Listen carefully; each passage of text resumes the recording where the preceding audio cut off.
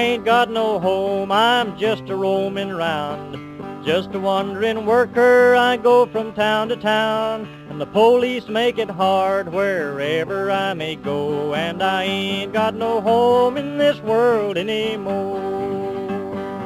Hello and welcome to another episode of Coffee with Comrades, a leftist podcast discussing current events, theory, and action through a radical lens. Hey everybody, and welcome to the second episode of Coffee with Comrades.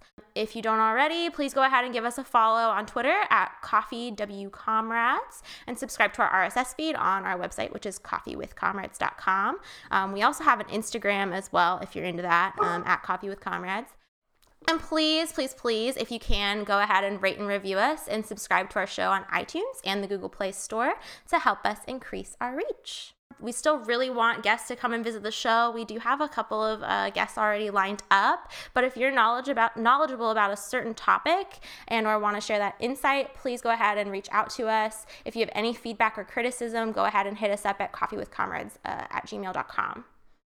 On today's episode of Coffee with Comrades, we wanted to talk about gun control. Specifically, we want to provide a leftist analysis of gun control that is rooted in a material construction of U.S. culture and history. Because everyone with half a brain cell could tell you that this is a complex and convoluted issue. In this episode, Bree and I will be dunking on the libs and the conservatives in equal measures because we both agree that instead of gun control, we need liberation. We need to denuclearize, demilitarize, and disarm or preferably abolish the police. This is especially fresh and important to us right now following the recent death of Antoine Rose Jr., a 17-year-old boy in Pittsburgh. Antoine was murdered and shot in the fucking back by yet another trigger-happy pig on June 19th. Yet another senseless tragedy in a long and constantly growing list of senseless tragedies. So we really want to touch on why that happens and how we can work towards a better future for our children. So it's obvious that we have a gun violence problem here in the United States. As long as you're not living under a rock, you know this. This is backed up by mounds upon mounds of statistical evidence. Our country has an annual average of 13,000 deaths caused by gun violence every year.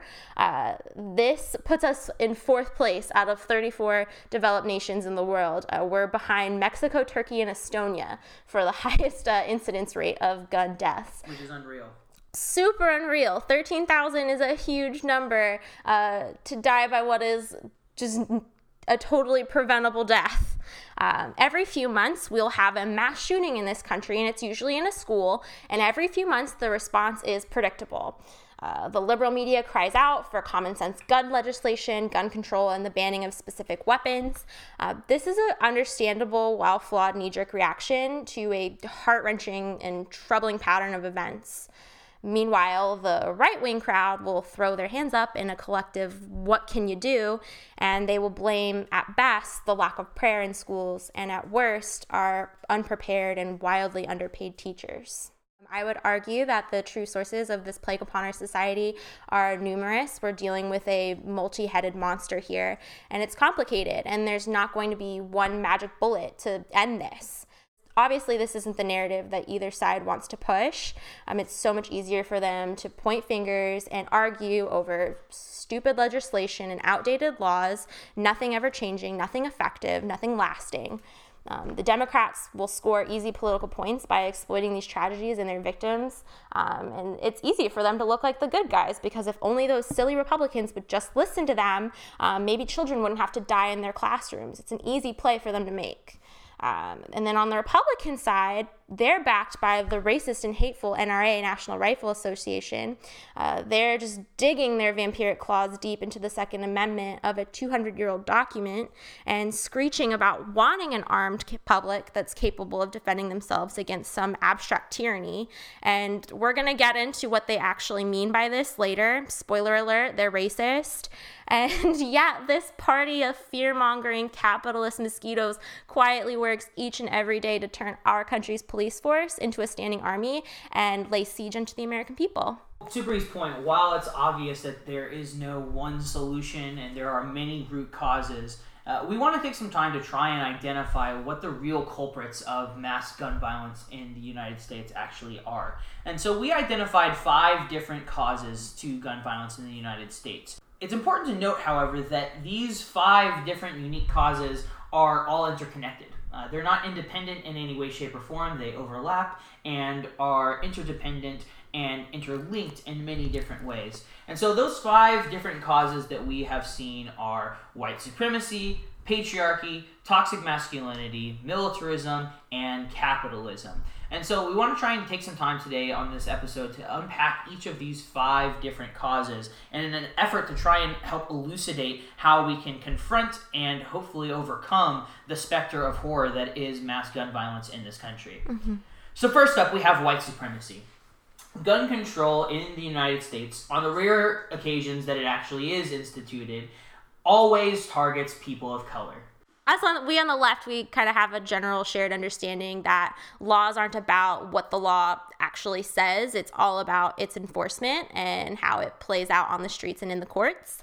And if you think that any sort of meaningful gun control legislation, be it stricter background checks or bans on certain types of rifles or ammunition, are going to be applied equally and universally across people of all races and socioeconomic backgrounds, you're just fucking mistaken. I'm sorry.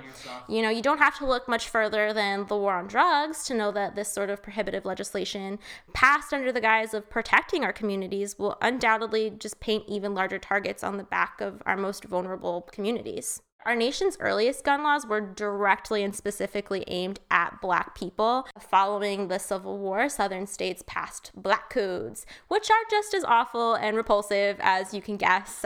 They were written specifically to target the newly freed slave population, and they criminalized things like vagrancy, swearing, disobeying your white employer, and of course, possessing a firearm. And these laws were enforced by state militias as well as your friendly neighborhood Ku Klux Klan. Well into the civil rights era and beyond, people in rural Black communities took up arms to defend themselves against murderous, violent, racist trash, and their right to do so was under constant attack. In 1964, in Jonesboro, Louisiana, we saw the founding of the Deacons for Defense and Justice. In 1964, the desegregation of Jonesboro, Louisiana High School was threatened by local authorities with fire hoses. 4 armed Black men arrived with loaded shotguns. Without firing a shot, the mob dispersed and the authorities retreated. Which is a really fascinating group. I kind of fell into a hole while I was researching for this episode, and I would love to just do an episode talking about this specific group. And they got together in the aftermath of the assassination of Malcolm X, and it's this group of Black activists, mostly veterans, that came together to defend their communities and especially their churches from the KKK. These were regular, everyday people. They were not some paramilitary group. The thing that made them different is they were veterans from the Korean War. They were veterans from World War II. And so they did have the training and they did have the discipline that came from being veterans. Once the Klansman and the white citizen consular and the deputy sheriff that was wearing the sheet at night learned that these Deacons for Defense would shoot back, then they were not as readily willing to go and pounce upon them in the wee hours of the morning. And of course, you know, within a year, they caught the attention of ultimate cop J. Edgar Hoover. Never a good thing. After that, we move into the era of the Panthers, and Reagan, who was governor of California at the time, really brought the hammer down on the Panthers in California. There is absolutely no reason why out on the street today civilians should be carrying a loaded weapon. But I would think that some of the bills that have been suggested, such as not carrying a loaded weapon on a city street or in town, this might certainly be a good one. So in 1967, while Reagan was governor of California, he passed the Mulford Act, which was a direct reactionary response to the Panthers' practice of openly carrying their firearms. They put trumped-up charges of conspiracy and felonies on everyone who went in to exercise a constitutional right and said they had no right to bear arms in a public place. The California Penal Code Section 12020 through 12027 and also the Second Amendment of the Constitution guarantees the citizen a right to bear arms on public property. The NRA actually supported this open carry ban, proving definitively that the NRA has never actually stood for people's right to take up arms to defend themselves or their communities. Of course not. Their actual purpose and intent has always been and still is to pander and profit from white anxiety. I just would like to take a second to talk about the actual wording of the Second Amendment, specifically a well-regulated militia being necessary to the security of a free state, the right of the people to keep and bear arms shall not be infringed. When you look at the wording and you take that literally at its face value, that is exactly what the Panthers were doing. I don't see any difference. They were looking out for their communities when the police would not. The Black Panther Party for Self-Defense calls upon the American people in general and the black people in particular to take full note of the racist California legislature, which is now considering legislation aimed at keeping the black people disarmed and powerless at the very same time that racist police agencies throughout the country are intensifying the terror, brutality, murder, and repression of black people. And the hypocrisy here, it floors me. And the pattern of this selective racist enforcement has never stopped. And even into the modern era, when you have policies like stop and frisk in New York City or stand your ground laws here in Florida, these are all echoes of the same old racist fuckery, and it's nothing new. FBI Director J. Edgar Hoover today asserted that the Black Panthers represent the greatest internal threat to the nation. Hoover said the Panthers have perpetrated numerous assaults on police and have engaged in violent confrontations throughout the country. If you think that any sort of new legislation is going to be different, then you're wrong. Yeah, you're just deluding yourself. You're deluding yourself. And I think before we move on, I think it's really important to let's dissect the way the Constitution works, right? Because the Constitution is supposed to be this preeminent legal document that's supposed to enshrine all the rights of U.S. citizens. But in reality, we, again, can see consistently throughout history how it is not applied universally to all people. It is usually applied to white people, specifically to white men. And I think that it's important here, now, to kind of note and point out that the Constitution is old, it's archaic, it has no bearing and no meaningful application to our lives here in the year 2018. They didn't know what a germ was. They didn't know what the term was. They didn't take baths. It's the same thing as it's the same thing as looking at any historical text. And we do the same thing on the left, right? People, how many times have you had a conversation with someone who's like, well, Marx has prescribed the exact material historical analysis of the direction of what happens after capitalism. And it's like, but that's not the way the world works, dude. Yes. We're living in a different world now. And so I think that we as human beings have a propensity to focus on these great texts as being somehow timeless, but they're not. They simply aren't.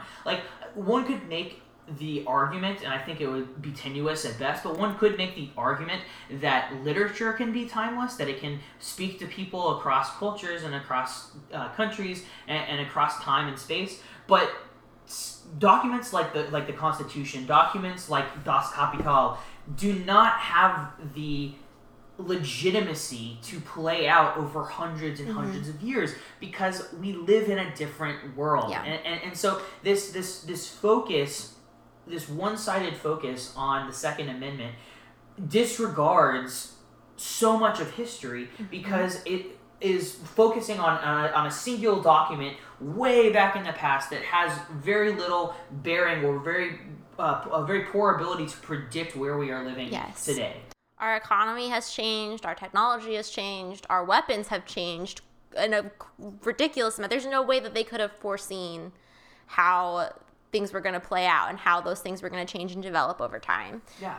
They didn't have magic powers. They weren't psychic. No, for sure. One other thing that we want to touch on before we leave this idea of white supremacy is that gun violence, again, is rooted in white supremacy. One need only look at shooters like Dylan Roof to understand that the underpinnings of violence in this country tend to be deeply and profoundly racist. However, you can look at the alt-right or far-right more broadly to recognize that the specter of violence is intrinsic to the construct of whiteness. As a recent report from the Southern Poverty Law Center put it, the alt-right is killing people. Quote, there have been at least 13 alt-right related fatal episodes, leaving 43 dead and more than 60 injured. 9 of all the 12 incidents counted here occurred in 2017 alone, making last year the most violent year for the movement. It's also a fact that 70% of the guns in this country are owned by 3% of the population. The alt-right has a propensity for advocating lone wolf violence. Richard Spencer himself, after a series of defeats at the hands of anti-fascists, posted a widely circulated article on altright.com about the need for lone wolves. We can see this violence play out again and again and again in the likes of groups like Atomwaffen, the Three Percenters, militia groups. All of this goes hand in hand to foment whiteness, foment white power, and foment white nationalism. And it's always, always, always rooted in violence. The next thing we want to talk about is patriarchy, right? Mm-hmm. So patriarchy is one of the foundational principles of gun violence because, as, again, anyone who's paid attention to this issue at all will tell you, the primary perpetrators of this violence are white men. Yeah, and it's especially evidenced when you have like mass public killings, like school shootings. It's almost 100% committed by men, and it has always irritated the fuck out of me that nobody in the mainstream conversation has ever asked or investigated why it is that this particular demographic is so susceptible to such a specific behavior. If it were any other segment of the population, it would be handled completely differently. Exactly. Can you imagine if it was exclusively women that were shooting up schools? We would be like locking up all of the women in mass and institutionalizing people. Patriarchy, by its very nature, breeds narcissism and violence. It teaches our boys that from a very young age, they're entitled. They're entitled to success, to power, to sex, or whatever. And when they aren't given what society has told them that they are entitled to, or when they are alienated and abused by a toxic capitalistic system with no safety net for anyone, but especially the boys who are left behind, it creates Nicholas Cruz, it creates Dylan Roof and Elliot Rodger. And it creates a vacuum of nihilistic violence for the alt-right to prey upon. And we are consistently and repeatedly failing our little boys. And I don't want anybody to misunderstand me here. I am not suggesting that telling our kids to be nicer to their classmates is the answer to this, or whatever the fucking Republicans are shouting out these days. That's not the solution. It's not on the children. It's on us. It's on our culture. We've created the cracks that our babies fall through, and when they come out the other side, they're fucking Nazis. And it's on us to make sure that that doesn't happen and to take up responsibility for our own communities and our own children. Mm-hmm. Well said. And this idea of patriarchy obviously breeds right into toxic masculinity. Mm-hmm. Anyone who even takes a casual glance at gun culture in the United States will tell you that it is machismo to its core. We have a culture of gun worship. There's no story that captures this cultish psychosis quite like the one that came out last year when a church in Pennsylvania decided to have a commitment ceremony of AR-15 rifles in which worshipers who were wearing bullet crowns committed to holding on to their guns no matter what the cost.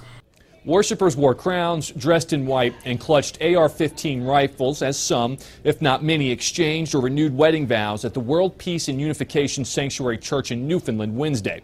The church, which has a worldwide following, believes that the AR-15 symbolizes the rod of iron in the book of Revelation and encouraged couples to bring the weapons, which were required to be unloaded before attendees could enter the church. The pastor prayed for, quote, a kingdom of peace police and peace militia where the citizens, through the right given to them by Almighty God to keep and bear arms, will be able to protect one another and protect human flourishing. The ceremony was met with what looked like a handful of protesters and prompted a nearby elementary school to move down the street to other campuses. The ceremony comes on the same day Marjorie Stoneman Douglas High School students return to school. Also, it's fucking creepy. Yeah, it's just creepy. It's just weird. But like this also, of course, is necessarily fundamentally tied to our militarism. I mean, the United States pays over 60% of its budget towards its military.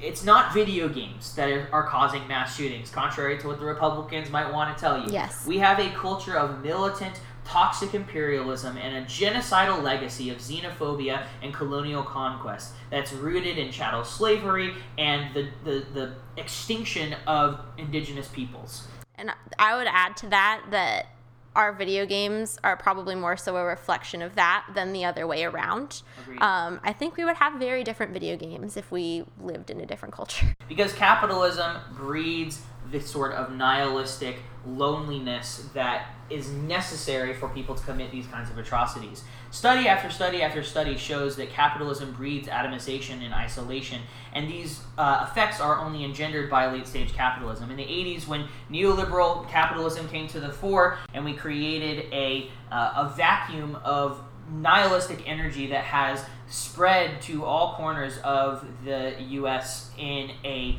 rapid-fire and horrifying way.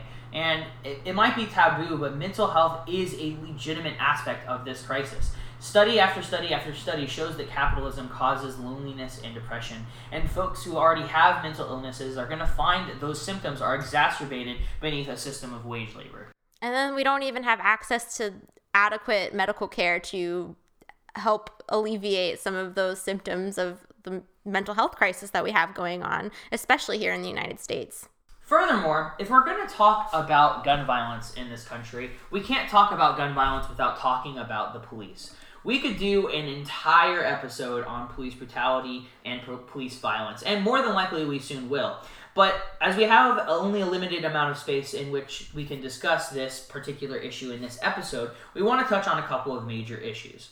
First and foremost, Bree and I want to make it perfectly clear that we are advocates for abolishing the police, for destroying the police state, and for seeking further emancipation and liberation for all people, for all animals, for everyone on planet Earth. However, for the sake of this discussion, we are going to try and explore the results of cops being armed to the teeth in this country and being trained in the use of deadly force.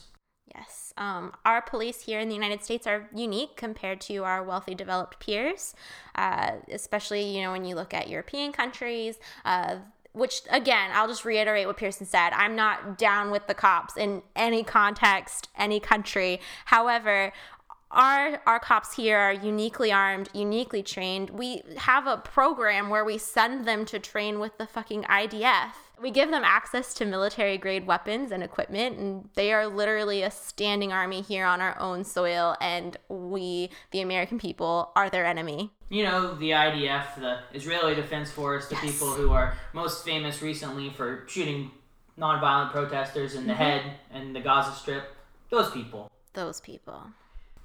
Cops came from slavery. This is a fundamental aspect of the U.S. experience, that cops have an intrinsic connection to the slave catchers of yore. We can see this in study after historical document after historical document.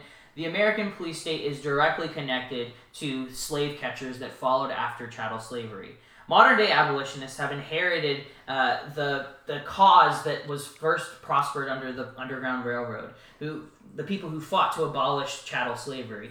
We now fighting against the prison-industrial complex, against modern-day slavery in that same prison-industrial complex, and against the police state carry on that radical history.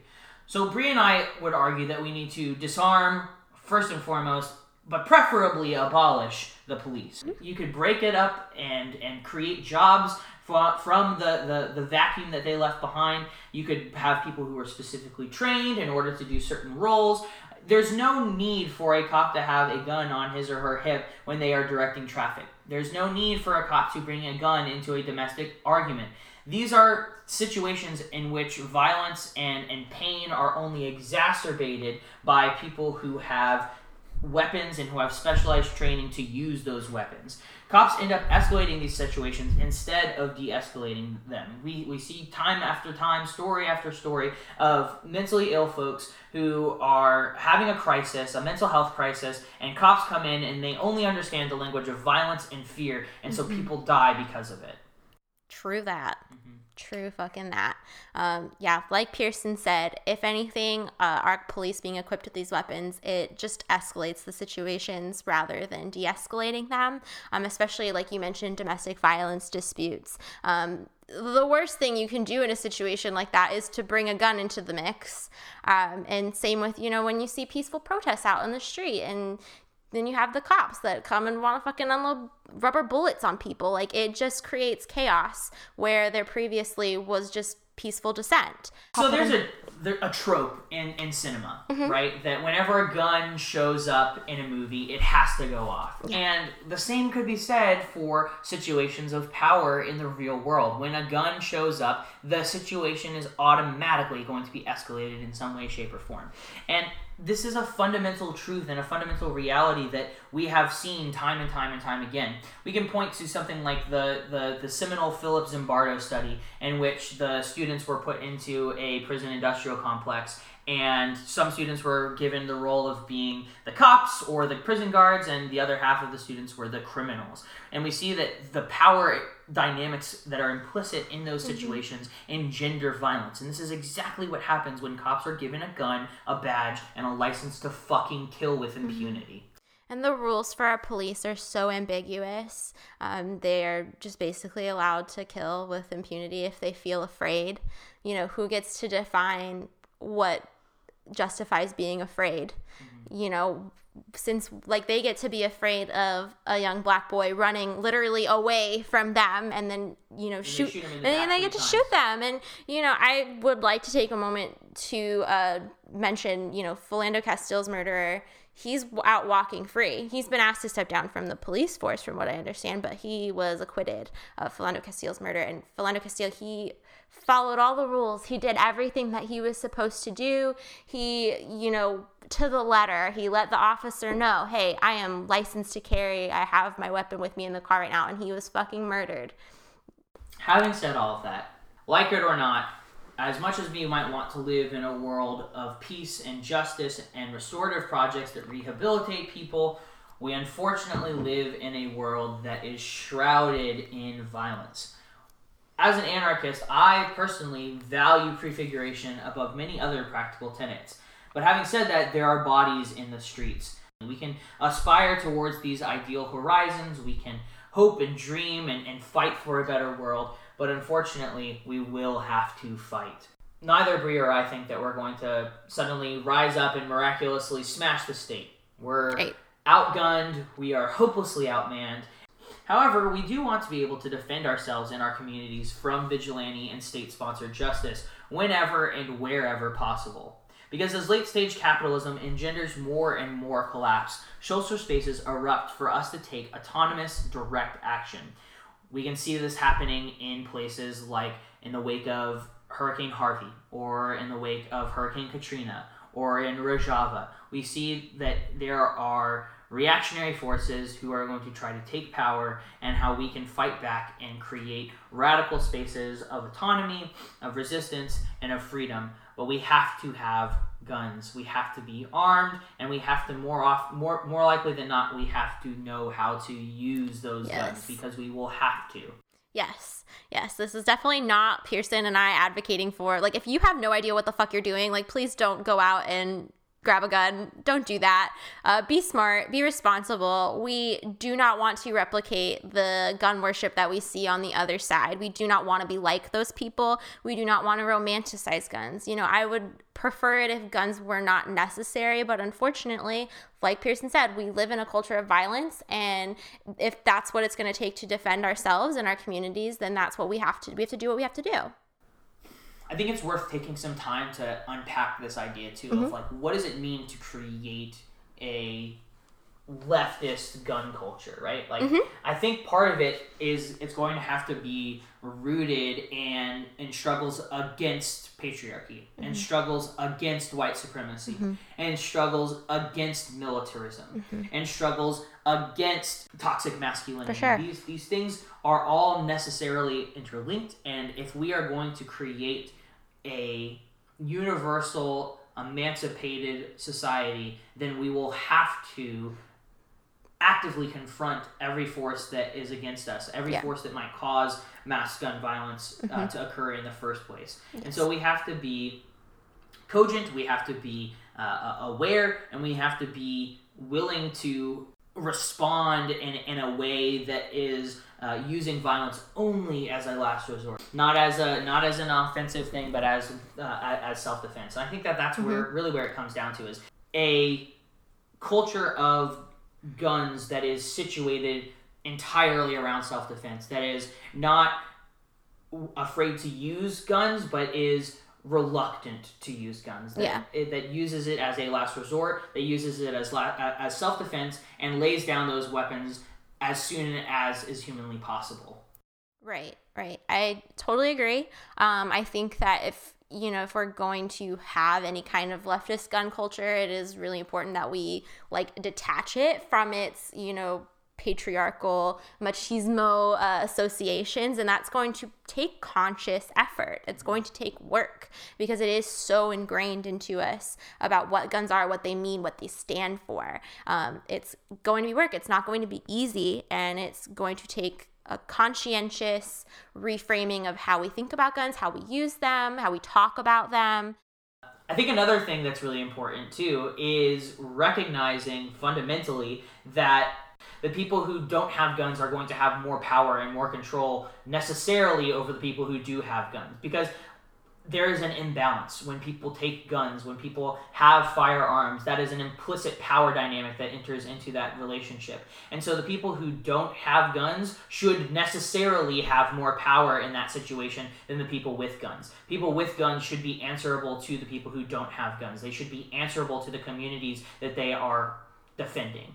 And there have to be ways of mediating that. And I think that we can point to examples like Rojava that have figured out ways of doing that in an effective, meaningful way that creates a culture of guns being for self-defense, of guns being for protecting and serving a community, and not for actually domineering over a community or succumbing to any of these white supremacist, patriarchal, toxic values that we see expressed in right-wing gun culture. So in preparation for this episode, I listened to Scott Crow's interview on Rev Left. I love Scott Crow. And I love Rev Left as well. It was a great episode. You should go check it out if you haven't heard it. But he talks about the importance of not getting into an arms race with the alt-right and with the sort of other side, because that's not at all what we should want to do. It would be counterproductive. It would be harmful to our cause. Ultimately, I think that guns then necessarily are going to have to be something that we're going to have conversations about. Again, to reiterate, it's not a black and white issue. It's something that's complex. It's something that is obviously very dangerous. And it's something that we as leftists, as critical thinkers, as people who are concerned with the liberation and freedom and justice of human beings and of the planet, must necessarily confront. It's not something that we can shy away from. We need to take some time to really think about why it makes us uncomfortable, and how we can make this type of conversation more inviting and more open and more transparent to people, because it is a uncomfortable situation. It's an uncomfortable conversation to have in the first place. But I think it's a vital one. I think it's one that, as we see late-stage capitalism decaying more and more and more, that we would wish that we had had sooner rather than later. I agree. And, everybody's Republican uncle at some point has, trotted out that stupid fucking old trope where they're like, oh, guns don't kill people, people kill people, which is true to an extent, but we need to seriously examine why it is that we're using guns to kill each other. And why guns have come to represent what they do, because it doesn't have to be that way. It doesn't need to be that way. Guns could be something that were liberatory, that were a safeguard, that were able to protect us. They, unfortunately, however, are something that has been co-opted by forces of reaction and by the right more generally. Sure. And again, I think that that's intrinsically tied to this constitutional bullshit. These libertarians or so-called libertarians on the right who are absolutists for the Constitution, for this 200-year-old document. We see the same thing with Marxists who are religiously devoted to Das Kapital. We see the same thing with fucking Christians or with any religious text that is given a preeminence or fundamental superiority to all others. This is a fundamental problem with not asking difficult, tough questions about the world, about the texts that we read, and about one another. And until we can have those difficult, tough conversations, we're going to continue relying on old texts that have no real, meaningful, dynamic impact on our lives today. Hell yeah. So ultimately, what do we want, Bree? We want to take control. Exactly. We want universal emancipation for all people, all animals on the planet. We want liberation. We do not want to give more power to the people who are already engorged with power. We want to take power back. Yes. Disarm the police. Disarm the police. Abolish the police. Yes. Denuclearize, demilitarize, arm the proletariat, not the police.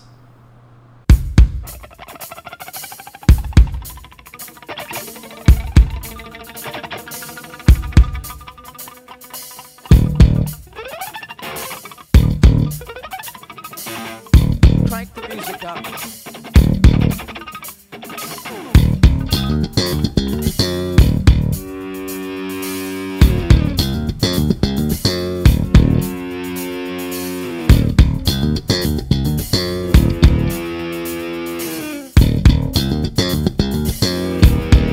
Bring that shit in!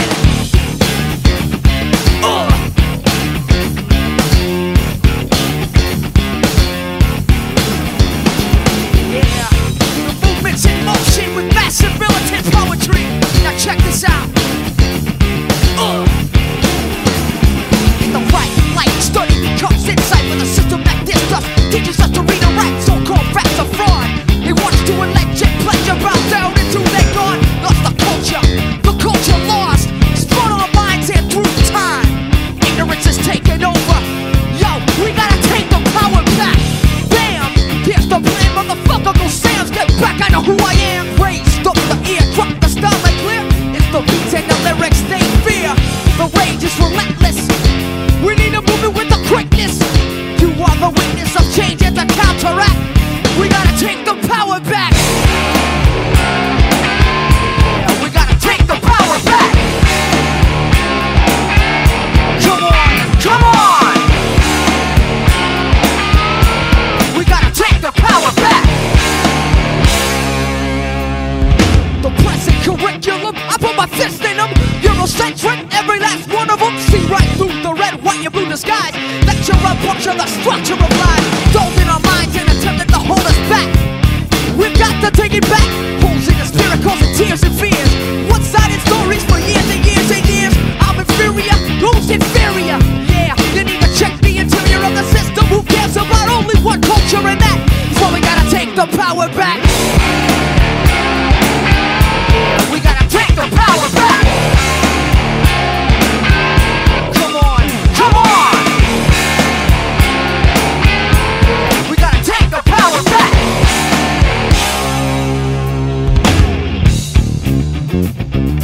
Hey, yo, check. We're gonna have to break it down. Oh, shit.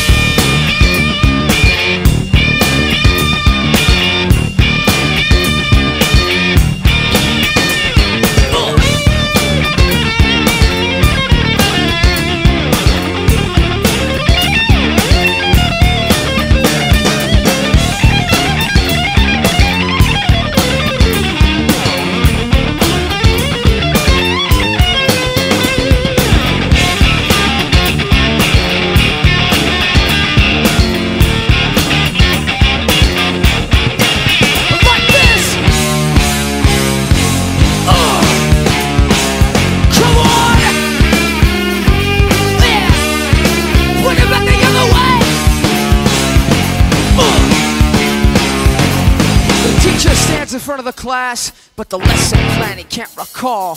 The students' eyes don't perceive the lies bouncing off every fucking wall. Closure is well kept. I guess he fears playing the fool.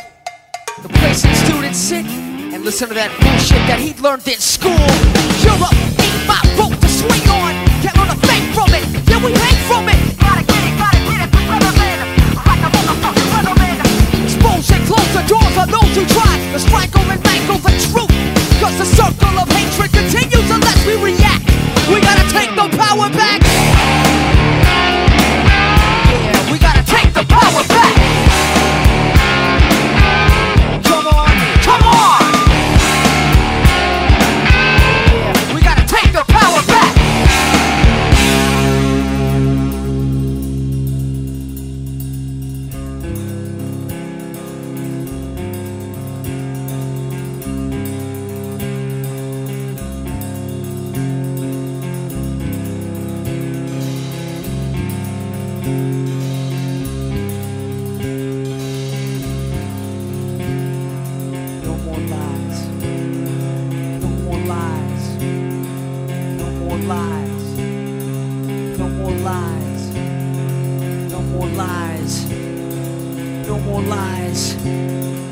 No more lies. No more lies.